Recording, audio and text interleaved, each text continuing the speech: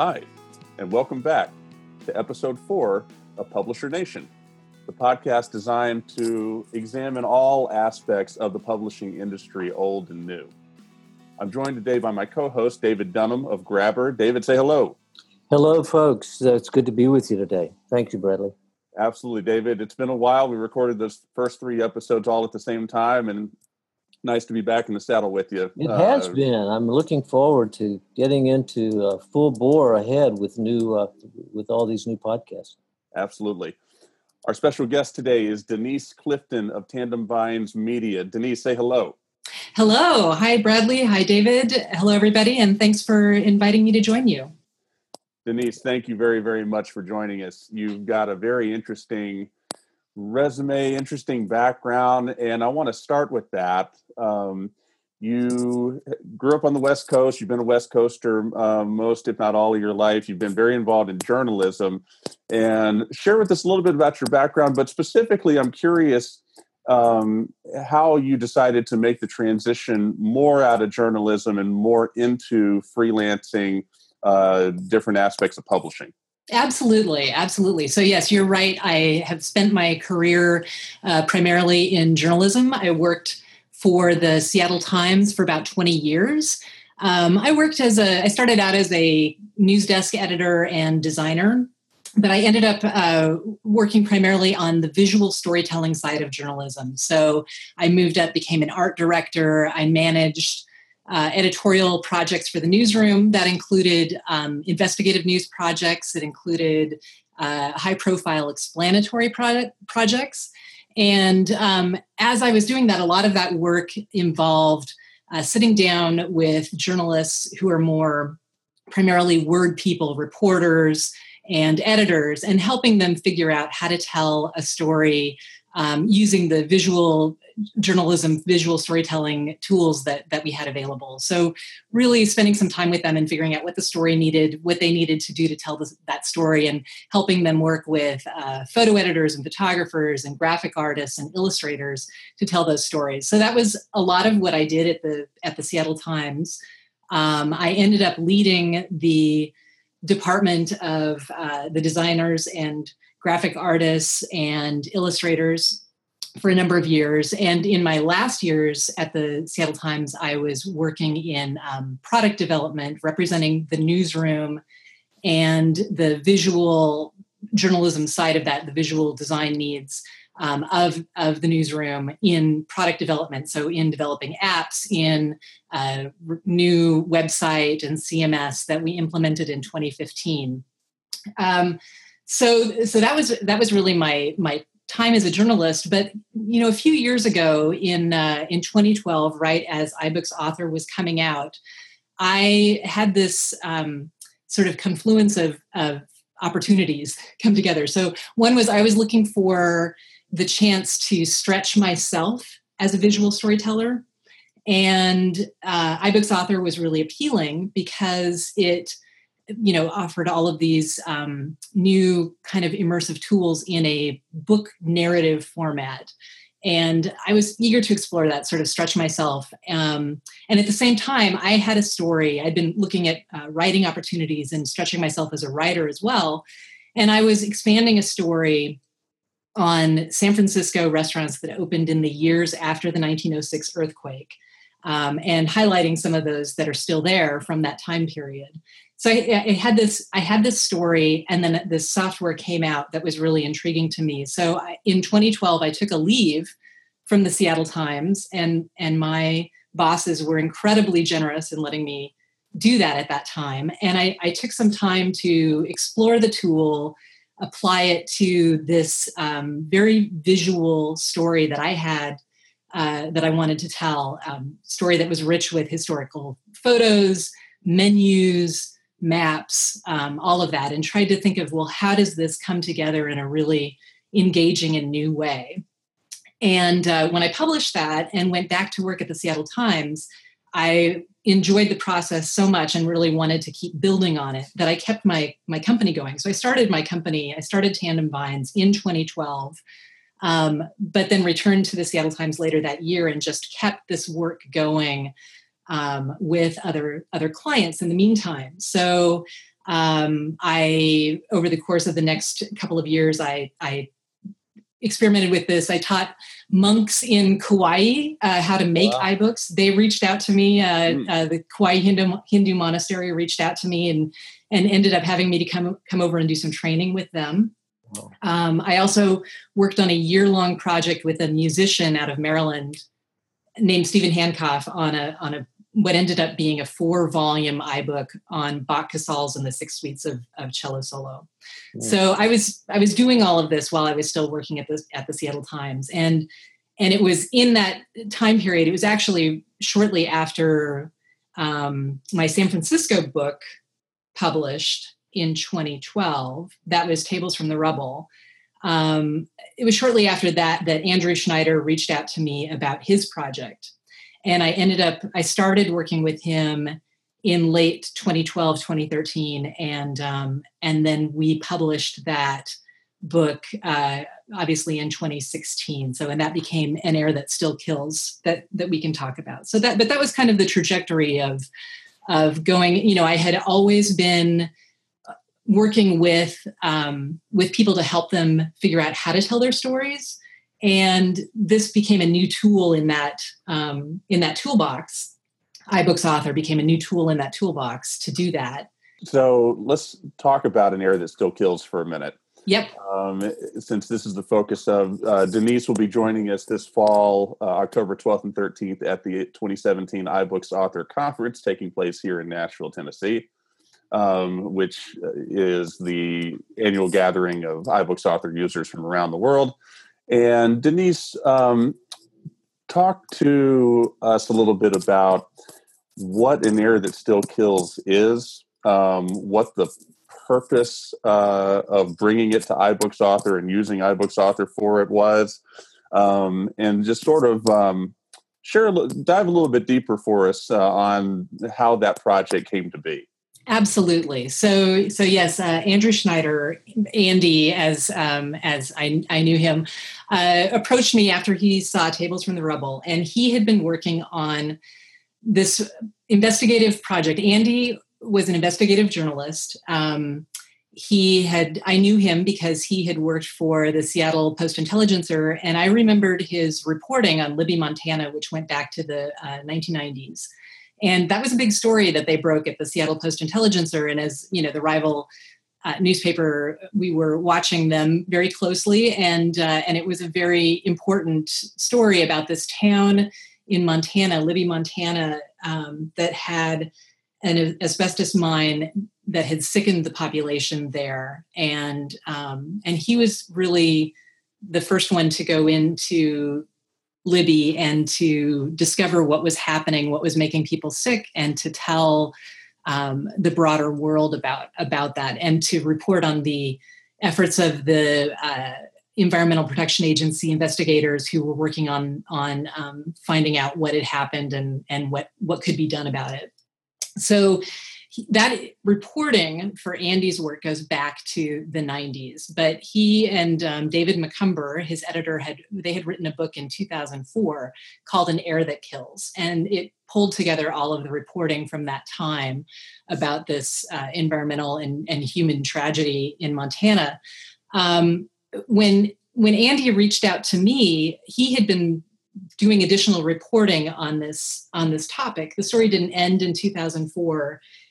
He was finding that the scope of the reach of the poisoning of asbestos from Libby was much greater and really a nationwide concern. And people were at risk nationally because of asbestos that's in a lot of homes and schools. And so it was really important to him to update this book and get that piece of the reporting out to the broader world.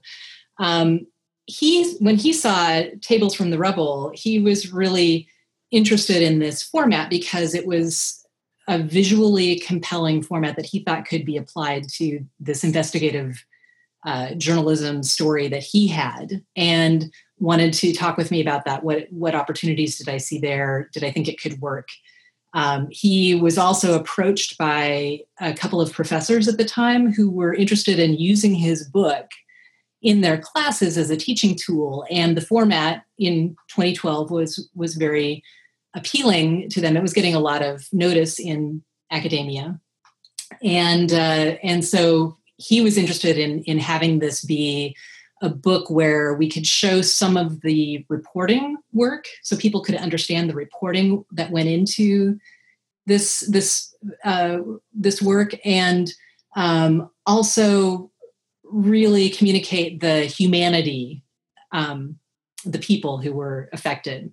And at that time, made the decision that that it was most important to get this out to the broadest audience. So even though he loved and wanted to promote the iBooks Author format of the book, it was important that we also did a Kindle and a print format on this as well. So we published that in early 2016, and I'm very sad to say that Andy died earlier this year. Wow. Yeah. So and all of us who worked with him, I mean, so touched by his dedication to the importance of getting this story out. Any story that he worked on, getting the story told in the right and the best way was so important to him. And we're just also glad that we all got it done, right? I bet. Sure. Yeah. That was quite a story. I wasn't even aware of it till I looked online and did some research on it. But I mean, the fact that, I mean, this was like an Aaron Brockovich moment, that predated even that crisis. But and I noticed that, that according to one story that I read, that the W.R. Grace Company was reached a settlement and paid several $1 million. But there are still people suffering from that asbestos contamination today. Oh my gosh, yes. There are hundreds of people in Libya alone.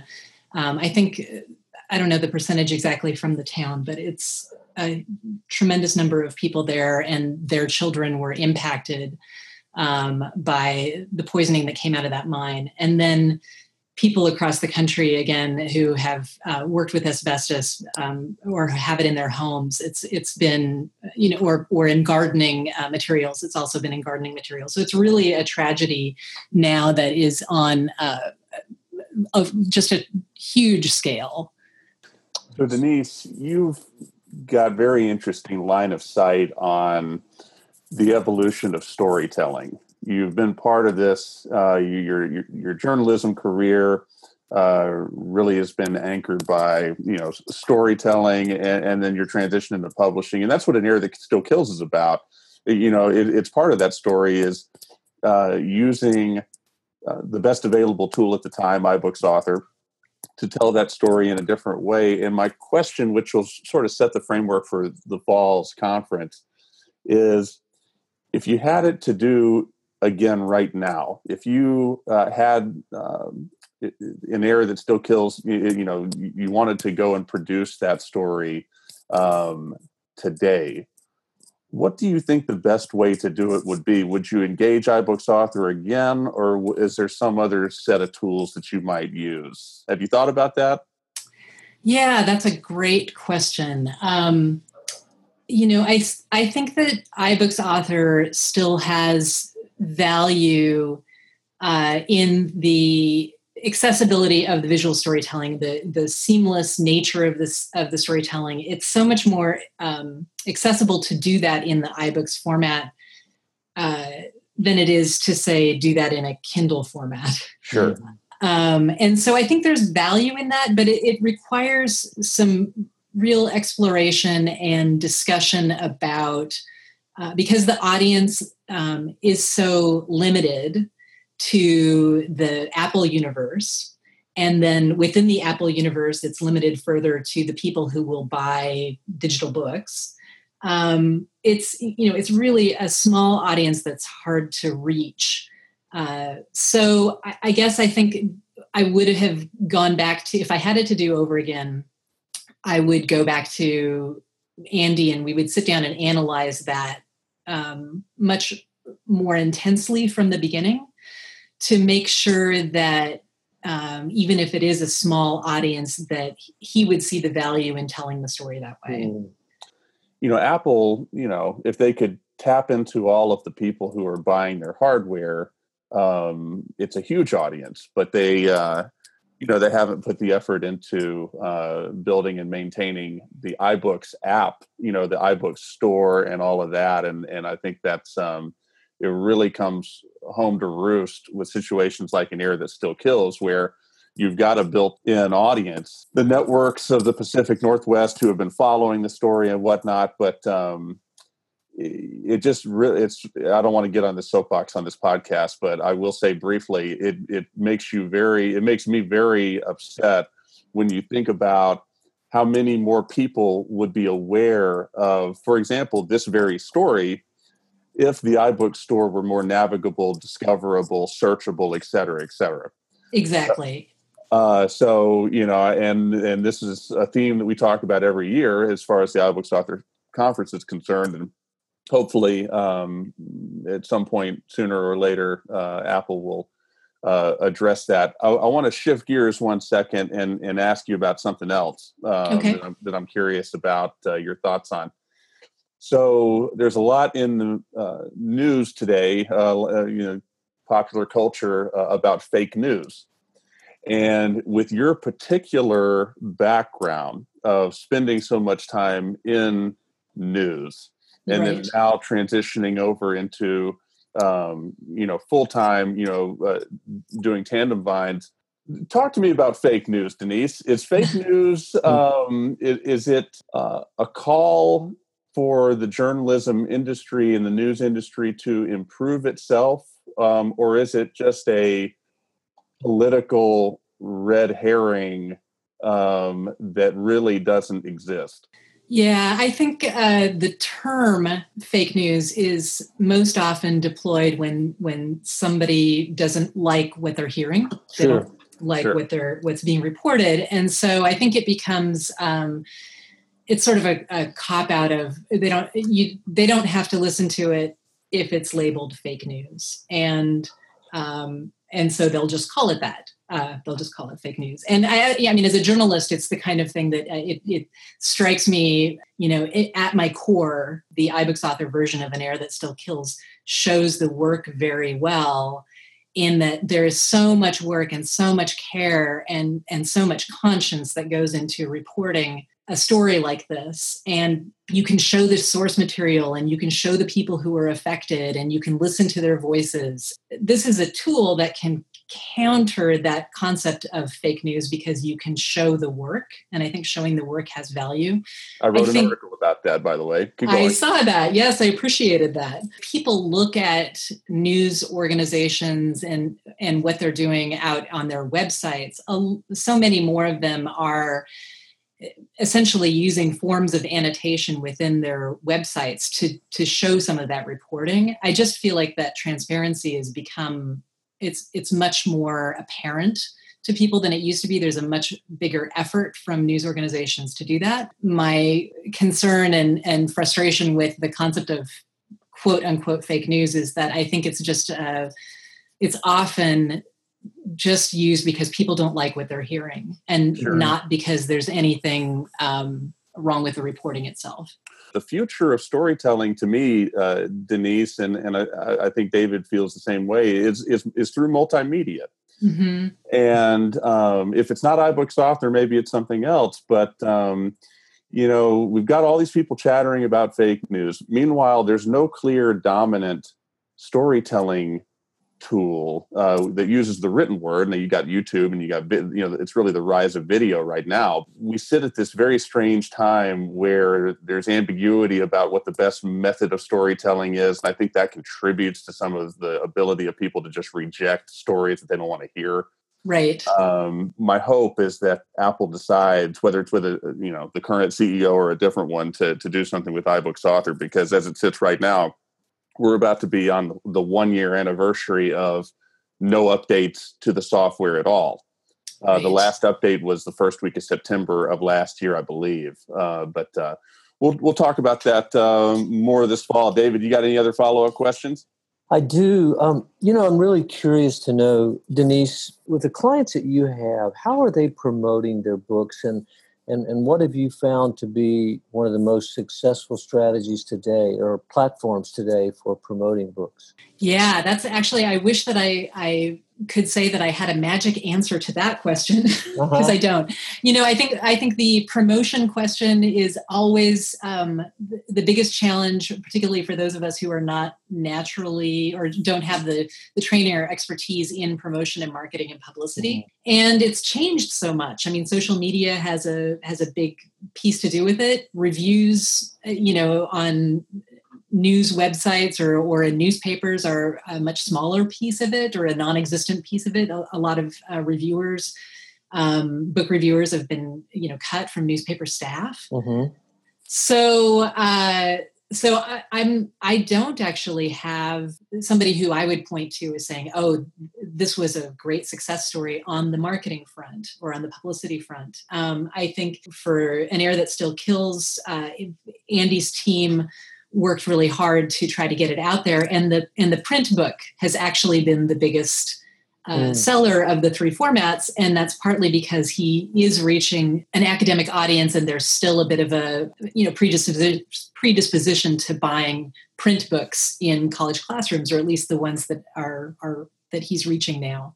In my interviews with clients and discussions around the right format, trying to come up with the right kind of way to tell their story, that's part of my question for them: is who do they want to reach? How do they want to reach it? And how are we going to promote it? Like, get that thinking from the very beginning, because perhaps that changes the format that we choose. And in case of the project that I'm working on with Pike Place Market, the great thing about that project, I would say, is that we are creating a book that will be in the iBooks form, but they are not trying to sell it. They're going to be giving it away. And the purpose of that is for them to be telling and sharing their organizational story, and particularly with scholars and researchers and people who are coming to them for guidance on how to run public markets. So in that case, since they're giving it away, the marketing part is they have their own outreach for how they'll handle that. But no, I don't. In fact, if you have any guidance for publishers and authors who are trying to get their books out, I will be eager to hear that. Well, David's got a pretty good tool, I hear. Oh, thank you. You lobbed that one over the net, Bradley. That was great. Well, I am curious because obviously in my 42-year history in book publishing, I've seen everything. We have a company called Grabber.com, Grabber, and it is a social marketing platform for anyone with digital content. And that means whether it's books, or whether it's music, whether it's a podcast, whether it's film, or magazines, whatever the medium is, anything that you can share. There's two components to our platform. One is sharing, and the other is a reward. So you motivate people to share something that you want to promote, whether it's an ad, whether it's a video promotion, whether it's a cover of a book or a cover of a CD or whatever, in exchange for a certain reward that you're giving them for doing that. And what you're doing is leveraging your own customer fan base, customer, client, or fan base, to reach multiple and exponentially more people with your message. Denise, tell me quickly, what are you currently working on that we can look forward to seeing in the near future? Thank you so much for asking that. I am actually, I am updating the San Francisco book that I wrote, Tables from the Rubble. I will have the iBook of that updated with both new material and some additional restaurants, basically some things that I've learned in the 5 years since we published it originally.